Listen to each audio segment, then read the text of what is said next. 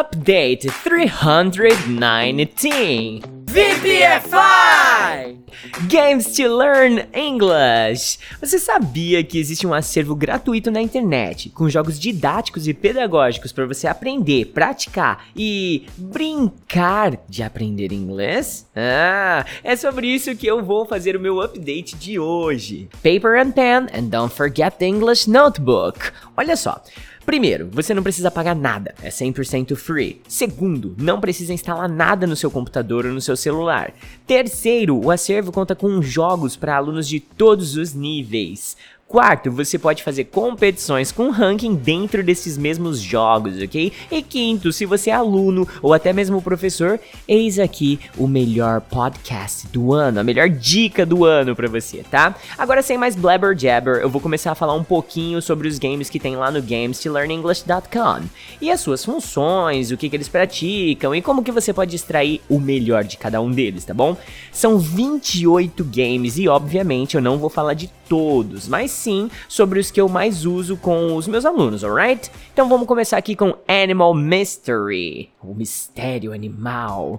Se você quer melhorar sua habilidade de elaborar perguntas em inglês e de brinde ainda conhecer vários animais, é esse o game pra você, tá bom? Nesse joguinho você vai receber 6 Shadows from Animals, 6 sombras de animais. Tipo assim, você vai ter que fazer a pergunta, elaborar uma pergunta para tentar descobrir qual é o animal correto. As perguntas podem começar com question words, e o game faz você praticar e memorizar tudo isso sem sofrer com aquela didática chata e maçante da sala de aula. Então, caso você esteja ouvindo esse podcast em algum agregador de conteúdo, eu recomendo que você acesse agora, vocêpodefalaringlês.com.br/Games to Learn English, porque tem as imagens, tem os links, tem tudo aqui bonitinho pra você. Então talvez a experiência seja um pouco frustrada pra você aqui, porque você não tá vendo o que eu tô vendo, tá bom? Mas você pode fazer perguntas do tipo: How many legs, how many arms does this animal have? How heavy it is? How fast can it run? Can it fly? Can it swim? Can it climb trees? Can it jump high? What color is it? What kind of animal is it? Você vai fazendo perguntas e vai bancando o detetive aí pra desvendar qual é o animal correto, beleza? Segundo game que eu vou indicar aqui é o Fast Vocab. E assim, o próprio nome dele já diz tudo, né? Você vai aprender vocabulário rápido aqui, tá bom? Você tem a opção de escolher várias categorias nesse game. E você pode escolher exatamente qual dos assuntos você quer dominar primeiro. Tem aqui animals, clothes, food, jobs, computer, sports, hospital, transport, music. Cara, tem muita coisa mesmo, tá bom? Muita coisa mesmo. E esse joguinho, ele é altamente viciante, tá? Então toma cuidado. Não vai esquecer de comer, tomar banho, escovar os dentes, porque você vai passar boas horas na frente do seu cell phone ou talvez do seu computer jogando esse game, tá? É um dos meus favoritos no estilo de Drag and Leave It, sabe aquele negócio que você arrasta, clica e arrasta? Então, a dinâmica é extremamente simples, tá? Vão aparecer aqui 3 fotos do tema que você escolheu e a sua missão é arrastar cada foto em cima do texto correto. Gostou, né? Gostou? Eu sei, eu também gosto bastante dele. Agora vamos para a terceira indicação, o Perfect Tense. O tempo perfeito? O quê? Pra quem tem problema com tempo verbal ou quer aprender de verdade isso, esse jogo aqui vai te... Nossa, você vai adorar isso aqui, tá? Olha só, é um assunto chato, pesado e que dá calafrios nos professores que tentam ensinar o Present Perfect. E assim, os alunos que sofrem ao tentar aprender isso, esse joguinho torna tudo mais fácil.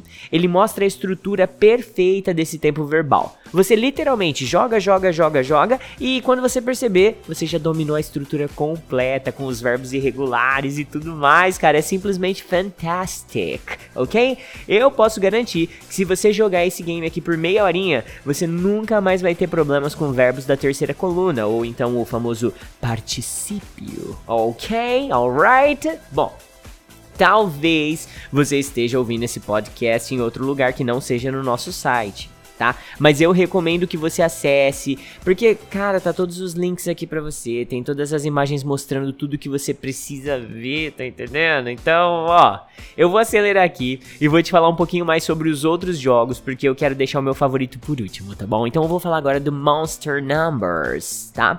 Se o seu problema é números, nós temos aqui o Monster Numbers, que é maravilhoso, cara. Você precisa ajudar um monstrinho e ele vai narrar um número, e aí você tem que clicar nesse número. O jogo gosta de confundir sua cabeça, colocando uns números que são próximos, tipo, fácil de confundir. Por exemplo, tem o 5, o 15, o 50 e o 55. Aí o monstrinho fala 15. Aí você fica, caramba, ele falou 15 ou 50, 15 ou 50. Se você demora 3 segundos, pá, ele perde.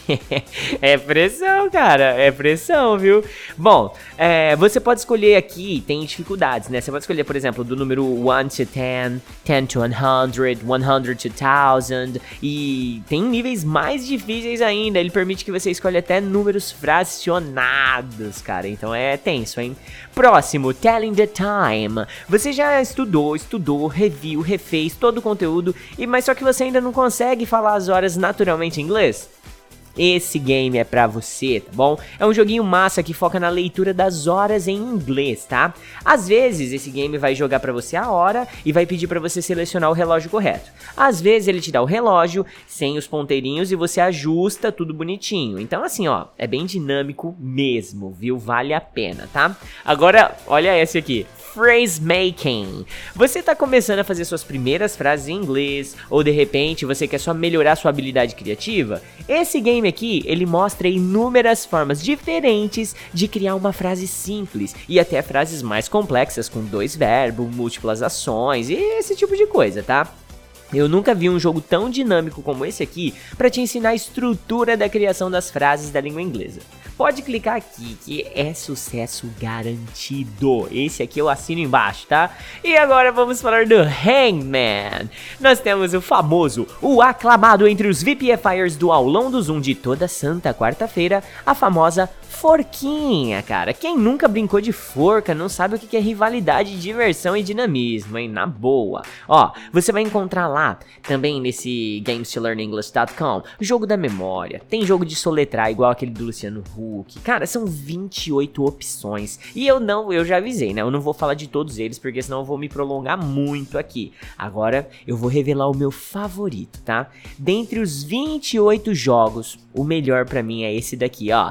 Fast English. Ele não é somente o meu favorito, mas também o do Teacher Baby, do Teacher Juan e de vários VPFires que estudam com a gente aqui na escola. A gente criou até um ranking interno para ter uma competição entre todos os alunos da escola. Cara, é muito bacana. Sabe, os alunos, eles conhecem aqui na escola esse game como /80. O game, ele é simples, ele narra pra você uma palavra em inglês e você tem que clicar o mais rápido possível em cima da foto do que foi ditado.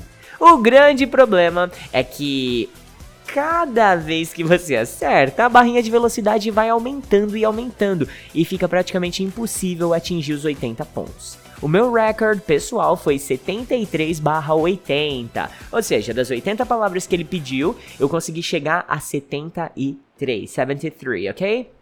Cara, tem uma menina aqui na escola que ela não é humana, tá?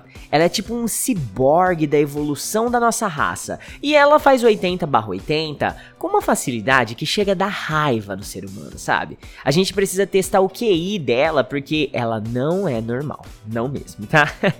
Mas ó, que conteúdo de respeito, hein, galera? Eu vou lá agora continuar atualizando a Hotmart, porque o VPFI Forever tá rolando, galera. E se você quer mais informações, entrar em contato, deixar seu feedback, já manda aí, ó. 16 997 52 24 87 e sucesso, galera!